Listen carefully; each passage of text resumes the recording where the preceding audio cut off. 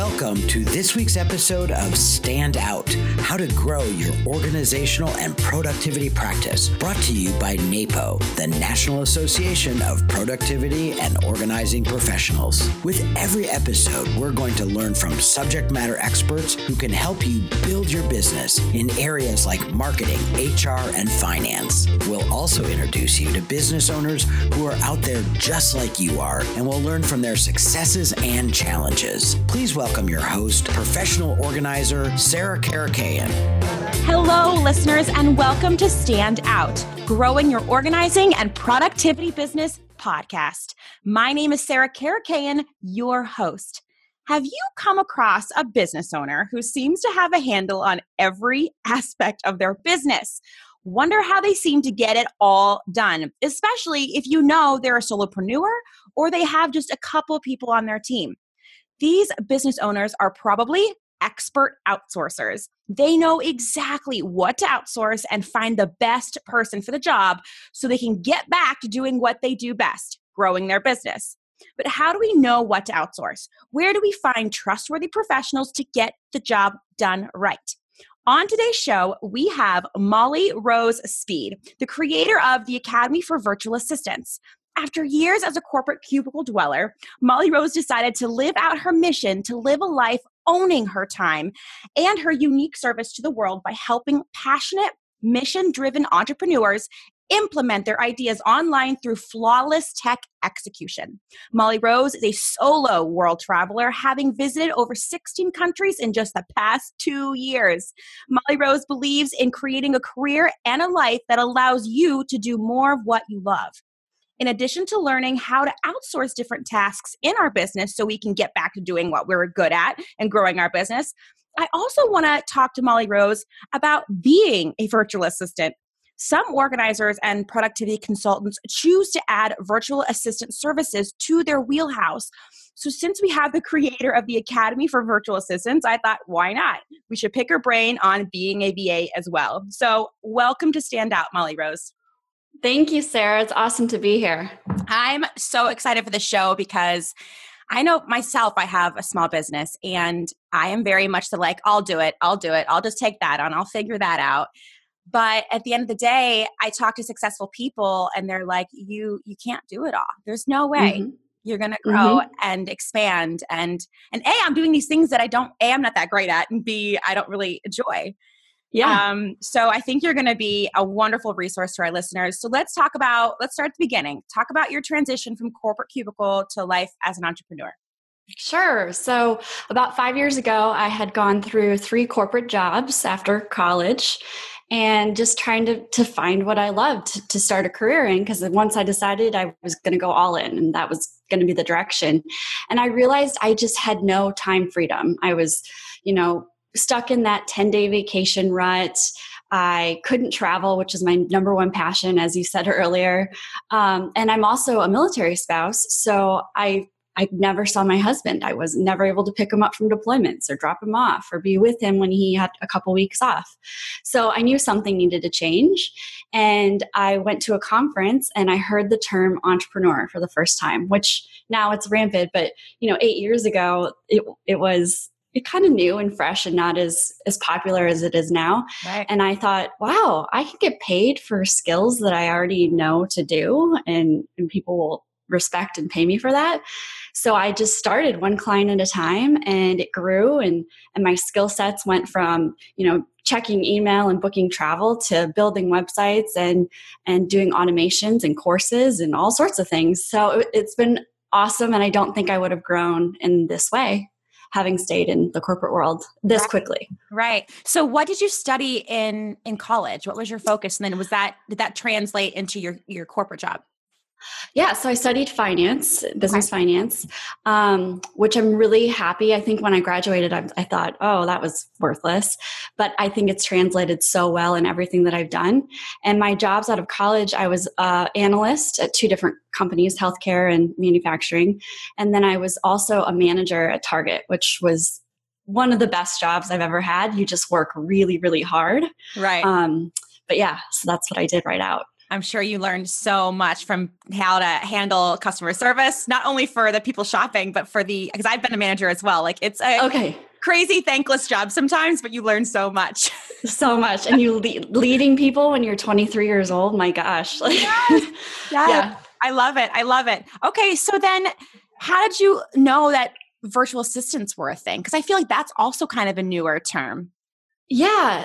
My first job, I think I didn't really even know what I was getting into, which made it really exciting. And having no plan kind of allowed me to do it quicker without thinking.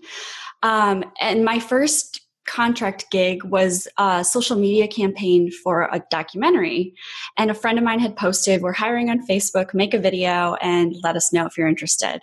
And so I did, and I was all nervous, spent a whole Saturday making this little interview video, and they picked me. And that was my first taste at running a social media campaign. And I didn't necessarily have structured training on doing that. I just figured it out, watched a whole bunch of tutorials and videos, and it was a successful campaign.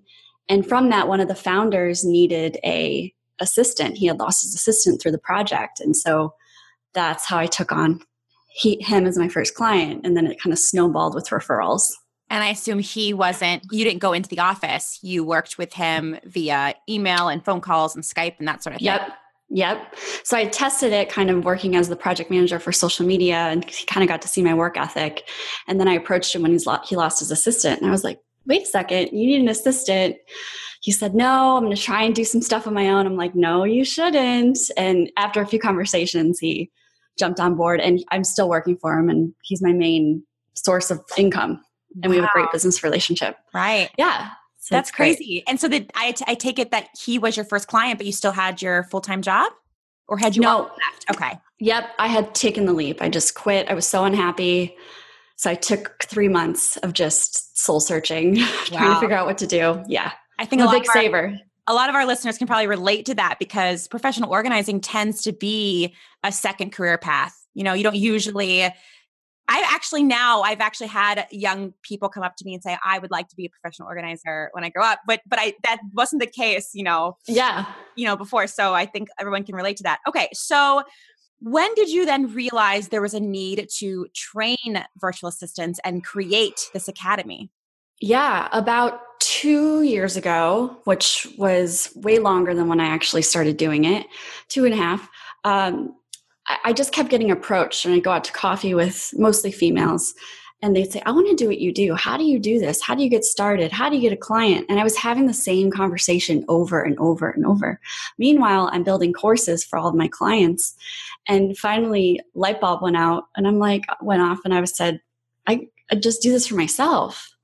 And so that's how I married the two, my skill set and my knowledge, and I was able to launch this course. And no longer do I have to go sit in a Starbucks for 3 hours and just give advice. I can automate and reach a lot more people. Right. And then make yourself another source of income too. It doesn't. Yeah, absolutely. Right? Yeah. And being in the military network, it's been really great, because a lot of military spouses, this is an amazing career, and stay-at-home moms. I'm kind of in that age where all my friends are having kids. Yeah. So yeah. And then their friends and their networks. So it's been really good.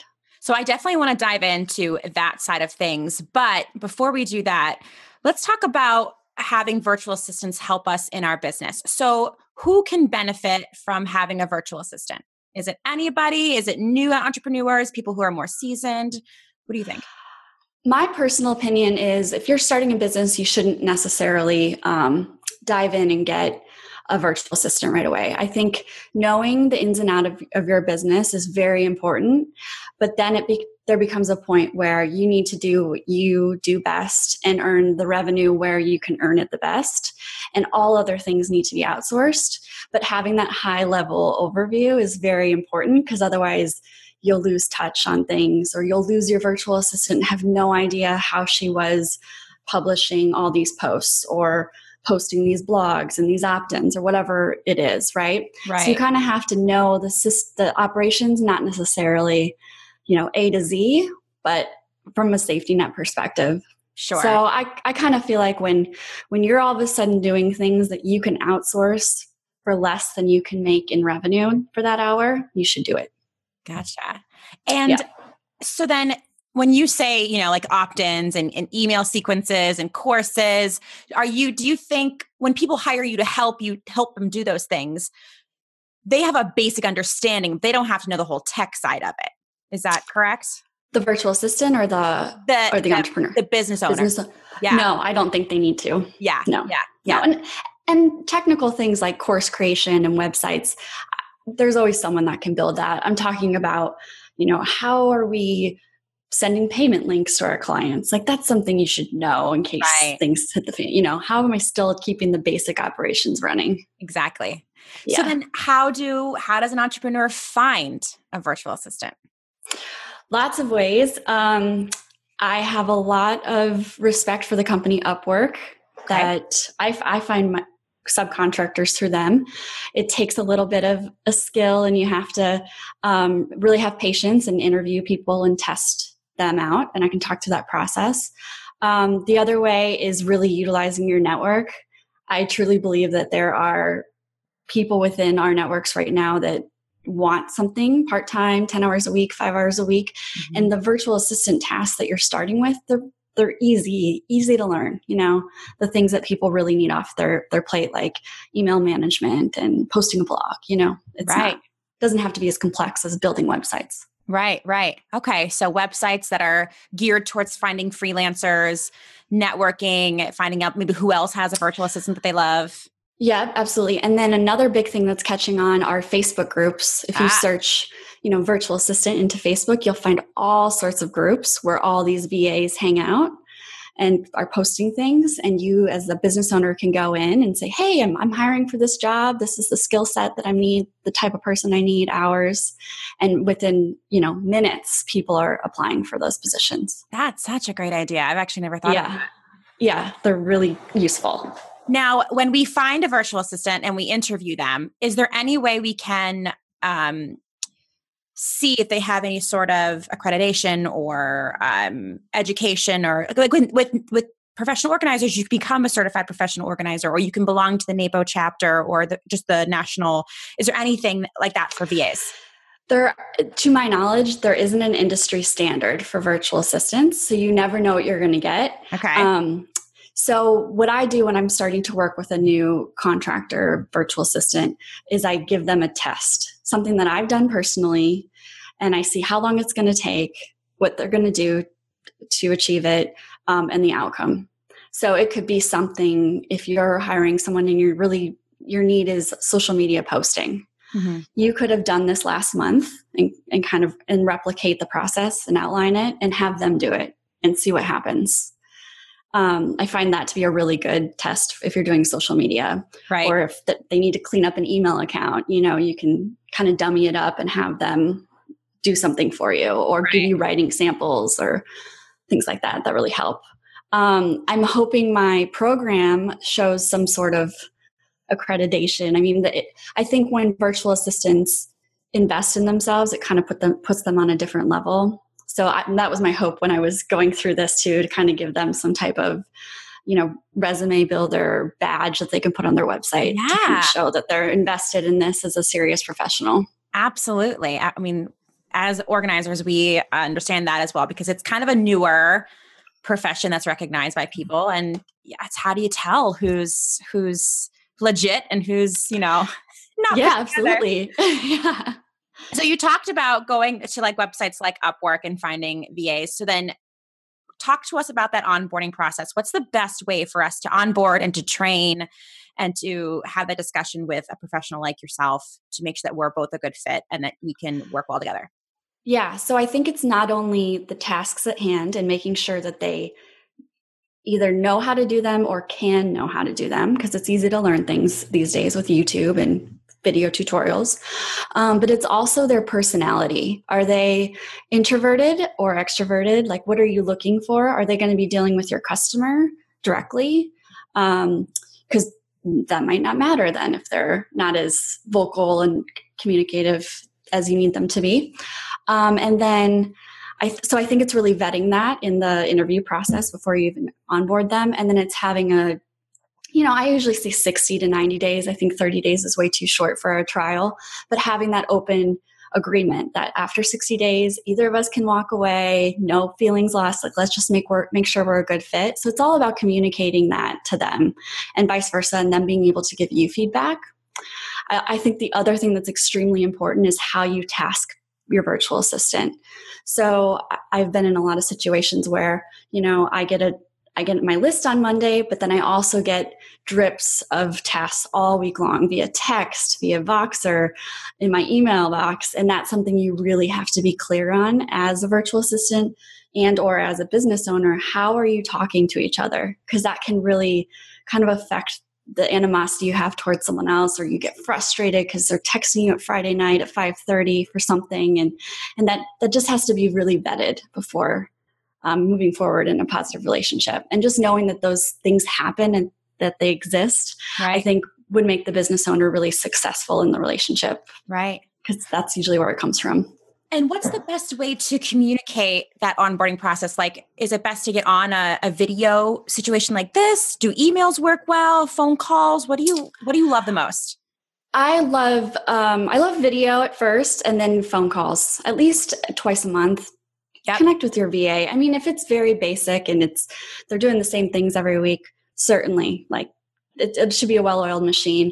But I think the goal for a virtual assistant is to not only be a virtual assistant, but to be a personal virtual assistant. Like, have a relationship with the person you're working with, because they'll care about the work that they're doing, and you'll care about treating them really well, and it'll be a really long-lasting relationship. Yeah, win-win for both parties. Yeah, and it's something we're missing, I think, a lot more as we go digital. It's just there's no human connection. So. Yeah. That's just a personal preference, I guess. I like that. We should add back in, like you said, personal virtual assistant instead of just virtual assistant, where it's a human on the other side of your computer screen or your phone. Like, I'm essentially your executive assistant sitting in the office right in front of you if we were working in the corporate world. It's like you give me a Christmas card and we go to lunch every once in a while, but just kind of fostering that digitally as much as you can. Yeah, it's about building those relationships with everybody. Yeah, absolutely. So what services do VAs offer? You mentioned a few of them, like social media management, blog post writing, webinars. What else can they help us with? I mean, anything. Editing, ebooks seem to be a huge thing right now for entrepreneurs.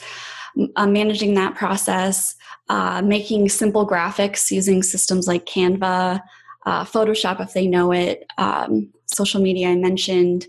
I find email management, if you can find a solid virtual assistant to help you with your email, small business owners should not be inundated with email all day. It's got to be the most unproductive thing that we have to deal with.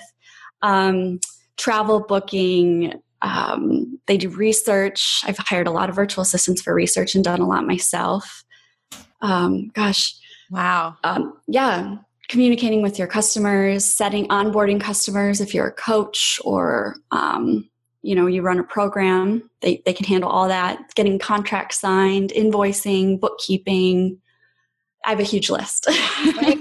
And so I'm assuming, this is probably a silly question, but not every VA can handle all of those things. There are VAs who specialize in certain. Yep, absolutely. And so that's another big difference.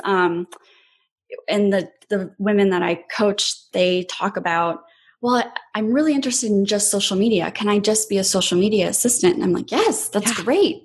You'll be way more productive, streamlined. It'll be a wonderful business for you.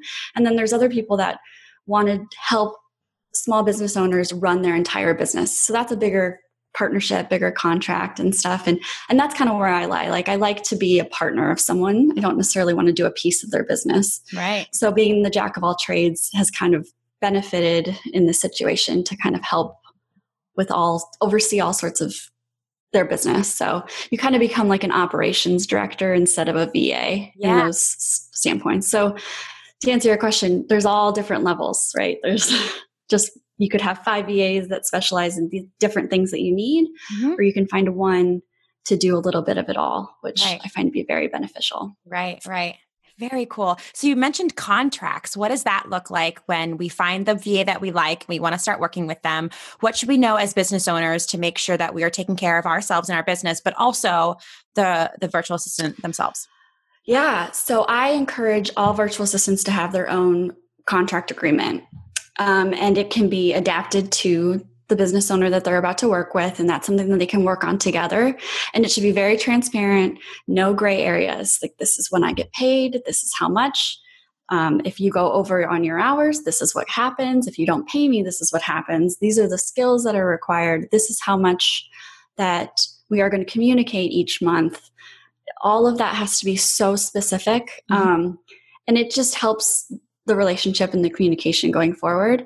And I think for the business owner, if they choose to protect their, all of their intellectual property and their business property, having some type of non-disclosure agreement or, just even a written agreement that just says you are not supposed to speak about my business in any way to anyone that isn't in need of it. Right. I think it's a really important thing. Yeah. Because you don't want someone going off talking about all of your pricing or stealing all of your content. It's very rare that happens. You would know probably off the bat if that was the wrong fit for you.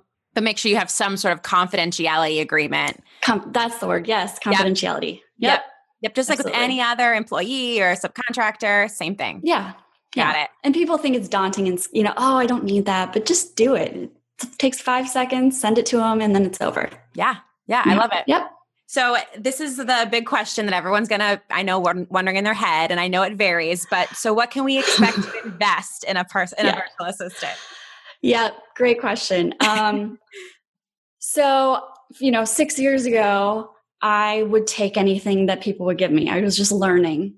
And now, as I'm also hiring my own virtual assistants, training virtual assistants, and I am a virtual assistant, I find that if you're paying under $17.50, $20 an hour to somebody based in the US, I just don't see where it's going to be a long-term relationship. I think that at some point they're going to leave because they can go find better money somewhere else.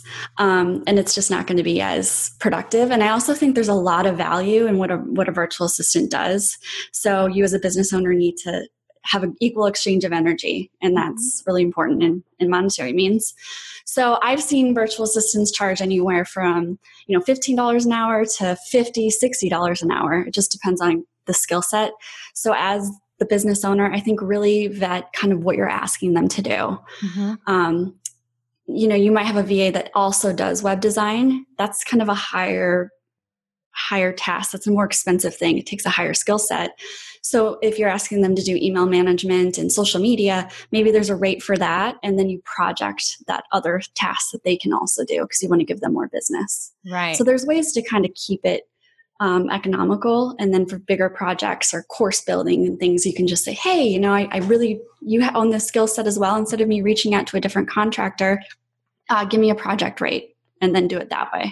Gotcha. Yeah. Do a lot of VAs have their own website once you maybe if you're on these websites that showcase freelancers, would they have a place where we can go and see other people they've worked for and their feedback? Yeah. Yeah. I've seen a lot more of that. A lot of virtual assistants are running their own businesses in that way and taking it very seriously. I would say if they don't have a website though, it doesn't make them less valuable. You just kind of have to really get them on maybe a video conference and kind of understand them that way. But that works. And the other thing to mention, there's 2 different ways to pay virtual assistants. So there's a retainer, which I like for multiple reasons. It secures your hours each month with a virtual assistant that are just dedicated to you.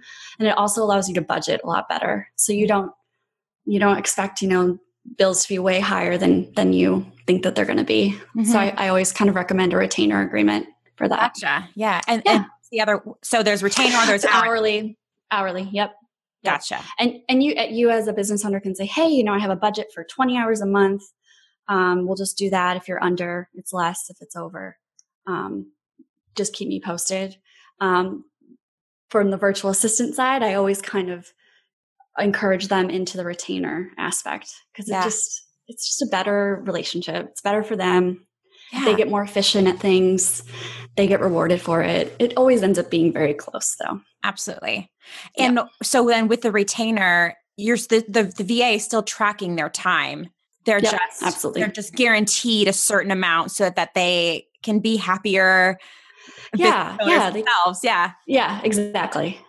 So looking at it from both sides, Yeah, I think small business owners, if you really want to support your assistants and pay them a retainer, it's just it's a great way to go. Right. So, and you mentioned that, you think that cheap outsourcing often means receiving cheap results. So what kind of cheap results should we look out for? So, there's subcontractors that I get on Upwork for under $10 an hour in other countries. And at first I used to think that was wrong, but then I look up their cost of living and such, and it's a wonderful, actually, a living when they're making money from the US. But it's when I'm paying even $7, $8 an hour for projects, I'm getting exactly what I asked for, nothing more, nothing like it's just bare bones. No thought is really going into it. It's getting me data, making me this graphic, very specific. And I think that if you're paying a virtual assistant the value that they're worth, they're going to do so much more for you. They're going to be autonomous. They're going to find gaps in your business and want to fix them instead of just saying, oh, I don't get paid to do that. I'm not going to do that. And I've seen that a lot where, I'll send out a project to somebody and then I'll go follow up on things and everything's missing. Like there's payment links that are incorrect. And it's like, but I didn't task them with that necessarily, but obviously they ran into it. Right. So that's kind of an example of that. So yeah, I think what you get is what you pay for. Yeah. And I think paying well, you're going to get a great virtual assistant that provides you a ton of value beyond what you're even asking for. Right. Yeah. So you mentioned too that you hire subcontractors. Other than hiring subcontractors for your business as a entrepreneur, do VAs hire subcontractors to help get their work done for the end user, the business owner? Sometimes, yep. And that's normal, and that's okay. And yep, that's okay. I'm very transparent with my clients, and I always let them know, hey, I have a team member that's going to be helping me with this, just so you know, in case they're logging into your accounts. And I always get permission for that. Very important. But yeah, people do both. Gotcha. Let's talk about logging into the accounts. What is that like? Like, how can we as business owners feel comfortable with passwords to our emails, our social media accounts, all those things? That confidentiality agreement, another good reason for that. And again, I think it's really personally knowing your VA before you're giving them those really big account information. I have bank account numbers for clients, credit card numbers, social security numbers, and it's trust. It's knowing who you're working with and having that relationship again.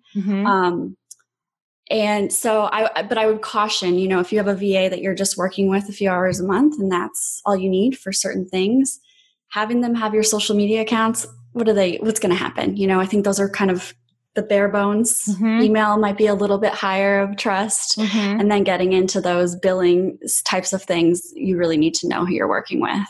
Right. A lot of people have used that LastPass. Yes. Password protector. I know that works for people. I've just always, I think brought myself in as a professional, and it's never been a question. People just give me their information. So you know who you're working with. Right. And I think we have to not be afraid of all the bad things that can happen in exchange for just growing our business at crazy, amazing rates and getting things done. Yes, I agree. Because the outcome is way better than the rest. Maybe a Facebook post getting messed up or something. Absolutely. Okay. Well, we're going to take a really quick break and hear from the NAPO sponsors. But as soon as we come back, I want to talk more about the other side of virtual assisting, being a virtual assistant. So we'll be right back.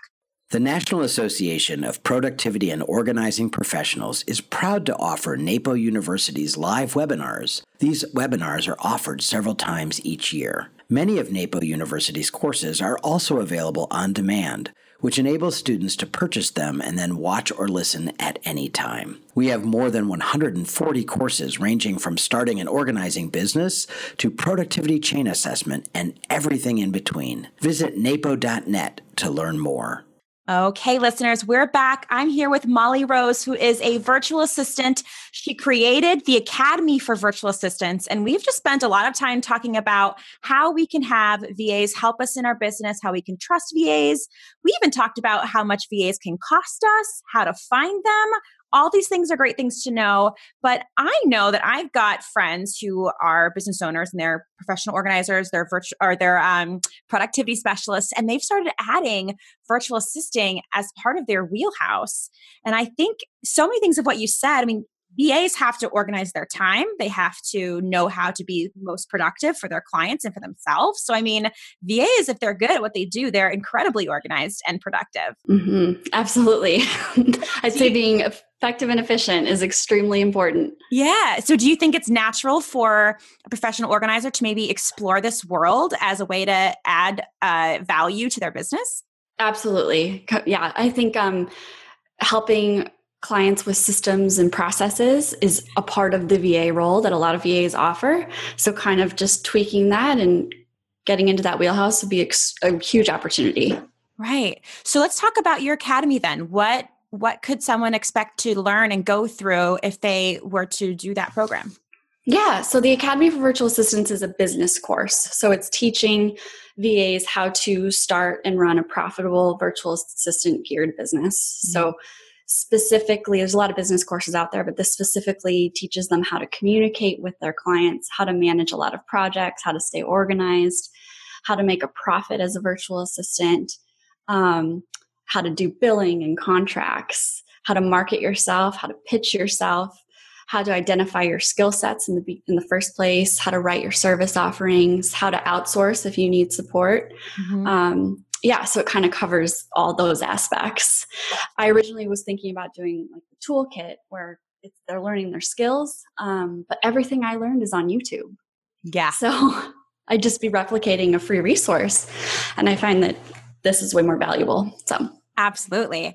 So what sort of ways could a professional organizer or productivity specialist implement the virtual assistant services? Should they start out with maybe just doing professional organizing virtually, as instead of going to the homes, maybe do a little more coaching? Or how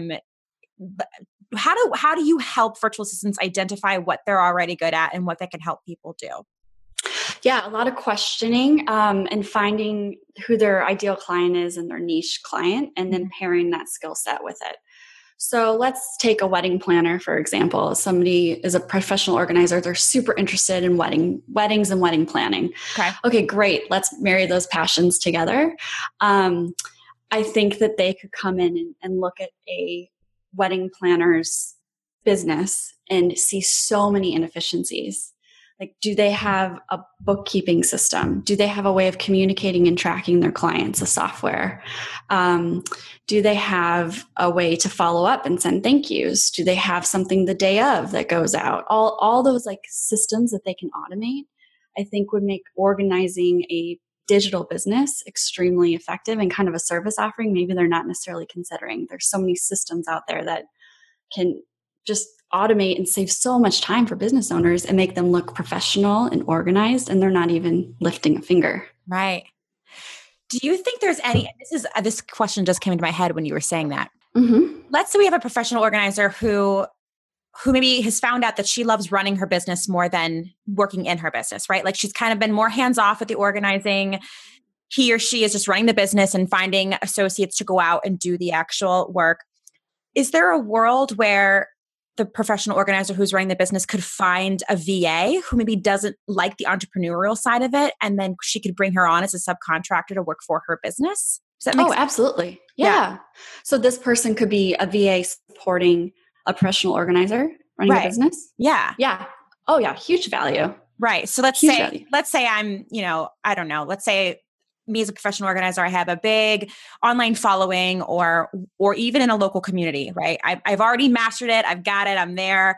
I've got so much work, and I can maybe hire a VA to come onto my team and do my VA department situation. Yes. So you're talking about managing their contractors?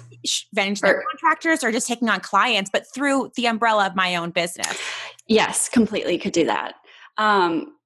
One of the things that I think a business owner might run into if they have a bunch of people that they're managing, that takes a lot of time. Right. So kind of putting someone in place that can help, you as a business owner tell the virtual assistant one message and they can disseminate it would be a huge thing. And then helping you with your marketing, helping you with your personal email and help. Yeah. Your personal assistant running your business. I think right. very valuable. Yeah. And that's even great. If maybe say you started your own business as a professional organizer, you figured out that it's not for you, but you're really good at managing teams. You could then be a VA for other professional organizers. I mean, there's just so many ways that you can rock this out. Okay. I want to talk about tools that you use to stay organized virtually. So what are some of your favorite, let's start with time tracking since you do retainers and hourly. How do you track that time? I use a system called Toggl, Toggl. Mm-hmm. It's a Chrome extension and also a website and an app. It's awesome. You can allocate your time to certain projects, to certain clients, and it works out great. So even as a professional organizer, if you're not necessarily tracking your time for money, you might want to just track your time. Like, how much time is this client really taking me? Or how much time am I spending in email or on social media? It's really easy to just take care of that stuff and realize how efficient you actually are or are not, probably. Right. Right. Yeah. And then does Toggl, are you then able to download some sort of project screenshot for your client so you can say, this is how much I've worked on this and here's proof and all that kind of good stuff? Yep, absolutely. So you can download the report, and so I can have client A and then have all the things that I did for her. So if I did social media and I did bookkeeping, and so it shows how much time I did for each thing. Right. So it takes a little bit of time for setup to kind of categorize everything. But then once it's done, it's a great resource if your client's requesting that type of detail. Gotcha. And then are you using anything else for like project management? Yes, I use 2 other big tools. My favorite tool, which also has a time tracking ability as well, is called 17 Hats. Mm-hmm. It is what it says. It's 17 plus different things to help business owners run their business, and it automates everything. So it does everything from doing your bookkeeping and your contracting to lead forms from the time someone signs up. An email responder goes out to them. It can send them your scheduling link. It can then auto prompt a invoice, their contract, and it just kind of systematizes through that. It also does all of my bookkeeping, which is really great. So, it's tax season. I just downloaded my report for all of my income and my expenses and sent it off, and that's all I have to do. I love it. I'm a huge fan. And then the other project management tool I use is called Asana. So I think that's getting really popular. Yeah. I love it. Yep. I think everyone should be using it. And if you support clients, each client should have its own project and everything's in there. We actually interviewed Joshua, who is like the community director for Asana. Cool. Yeah. And we got to nerd out for a conversation, but it's a really cool tool that I haven't explored very much myself, but I'm starting to get really excited about how it can help me in my business. So yes, it's great. I love it. I love that. And so like, how do you, I don't know, I'm just imagining even in my own business with social media and email and all that kind of stuff, some things I can batch, but some things are time sensitive. So how do you keep that all straight? How many clients do you have at a time? Let's start there. Oh, okay. Right now I have 6. At the most I've had 10 or 11, which is a lot for being a VA. Way too much. And I realized that was a learning experience where I was like, nope, as a virtual assistant, you should not have 11 clients at once. So yeah, currently have 6 clients. 3, I specifically support them in a certain area of public speaking. It's just one of my niches. I support a lot of public speakers. Okay. And then the other 3, I'm a task-oriented virtual assistant. So doing a lot of the common VA tasks that we've been discussing. Gotcha.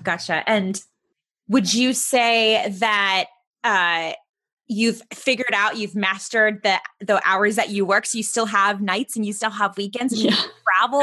You know what I mean? Yep. Yeah, that's funny because my husband was actually just commenting recently. He's like, I end work at 5:30. You need to too, because if I have something that I need to do, I'm always doing it. So that's something I'm personally trying to protect right now, which is going really well. My computer stays downstairs, but I mostly do. I have my 3 clients that I do most VA support for. There's one that I only touch on Tuesdays and Thursdays. And then the other 2 I do work for, Monday, Wednesday, Friday. So I try to kind of block as much as I can. If an email comes through, it's time sensitive. I start my timer, I take care of it. And I stop my timer and it's done. But that's been a huge learning. That's something that's in my program. Like, how do you manage your time and what works for you? For a lot of people, block scheduling does not work. Yeah. If they have something that comes through their inbox, they just have to take care of it. Sure. And that's fine. End of the day, your inbox is at 0 and your time's been tracked. It doesn't matter how you get it done if that works for you. Do you put running your business first, the academy and all the training that you do, or is all of that pretty much evergreen content now that you don't really have to manage? Or yeah, it's evergreen. For a while when I was building it, it did. So Monday mornings, like your brain is so fresh and you're ready to go, depending on how you spent your Sunday. right. And that was my time. I didn't touch client work until noon.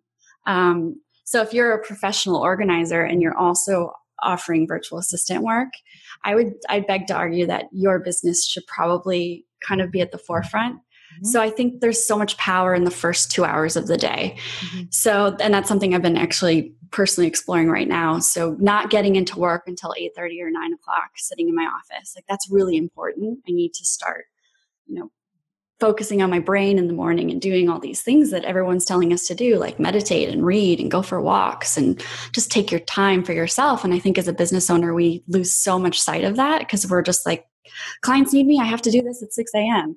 Yeah. That's something you really have to protect. So yeah, I have recommendations, but again, it's everybody's kind of what works for them. Right.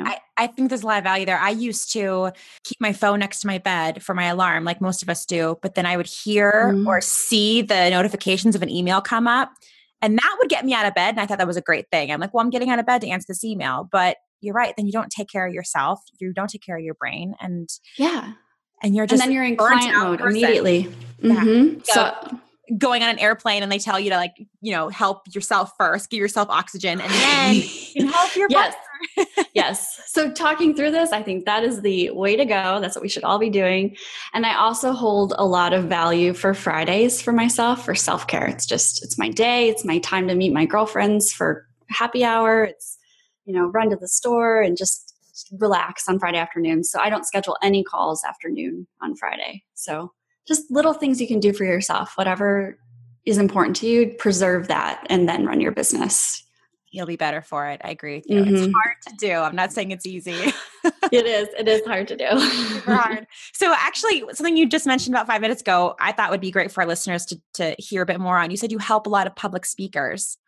A lot of the guests I've had on the show belong to the National Speakers Association, and a lot of organizers will go out into town and they'll speak about how to get organized. So how do you help public speakers? So my main client that I talked about, that guy that I, kept beating up to be his assistant a long time ago, he's a public speaker. So that's how I started. I got into the industry. I've been booking gigs for him for 5.5 years. And I've just learned how to automate and professionalize the system so well that now that's my ideal client. That's who I target.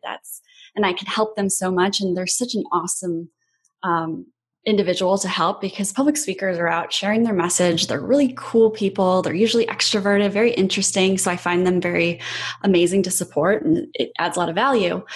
So the work I do a lot, I use the system 17 hats. So public speakers that aren't have the capacity to hire somebody to help them, they could do this themselves. And again, I set up what they call workflows. So when somebody puts in a lead to book you, they're getting an automated response. Schedule a call with me to get started, and we'll talk through your budget and your details. And then if the phone call goes good and they want to book you, immediately it sends the invoice, it sends the contract, and they're in the system ready to go. And all you have to do is push buttons. Like, you don't have to get Word documents out and download the PDF and get them to sign it. It's all electronic. So the time savings of systematizing, whether it's 17 hats or something else, has been awesome. And so now I'm sharing that with a few other startup speakers and stuff, and offering that as support as well. So yeah, public speakers they're fun to work with. I bet. And I mean that you've just made yourself, I fear that you're going to get inundated with tons of contacts. No, hey guys, help me get jobs. I know. Yeah, that's good. That's very cool. Okay. So before we wrap up our session, I always ask our guest for 2 big impact next step items that maybe our listeners can write on sticky notes and put on their office wall that can help us, grow our business as organizers and productivity specialists. So you can answer this either from, maybe you have one sticky note for how to use VAs to grow your business, and then one for how to add it to your wheelhouse so you can grow your business that way too.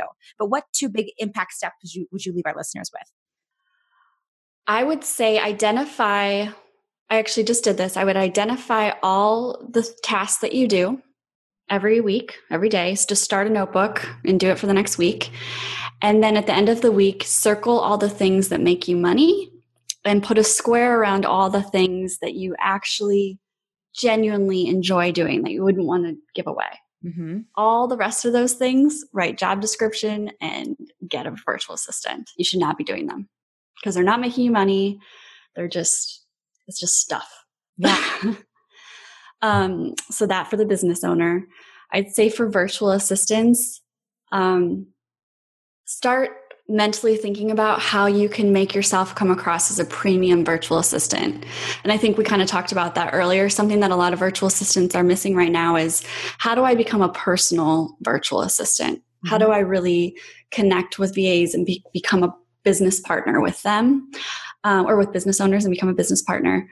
So I would have a sticky note that says personal, professional, virtual assistant, and start thinking through that side of the business for you and how you can really brand yourself and come across in that way.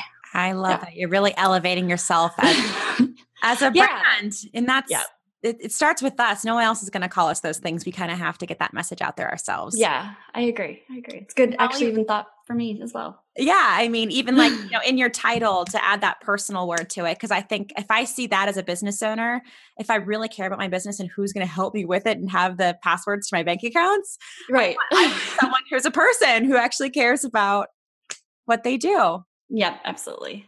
Molly Rose, this has been really valuable. And I know our listeners are going to be rocking their brain on how they can outsource the things that are important in our business, but maybe aren't our favorite things to do. Absolutely. Where can our listeners find more about you? Where do you like to be contacted? Is it via email? Are you online on social media? Yep. So I'm at mollyrosespeed.com. And that's all over Facebook as well. And then the Academy for Virtual Assistants, if anyone's looking for virtual assistant support. Yeah, I think that's great. That's a great way to elevate yourself too. Add that word personal and then invest in yourself with someone who's been doing it for a while now and knows the ropes. Absolutely. Great. Well, listeners, how about you? What can you do today, this week, to make a change in your business for the better? Are you inspired to outsource something in your business? Have you been thinking about doing it forever now and you've just put it off? I think Molly Rose gave us a great task. We can list the things we love doing, list the things that make us money, and everything else outsource.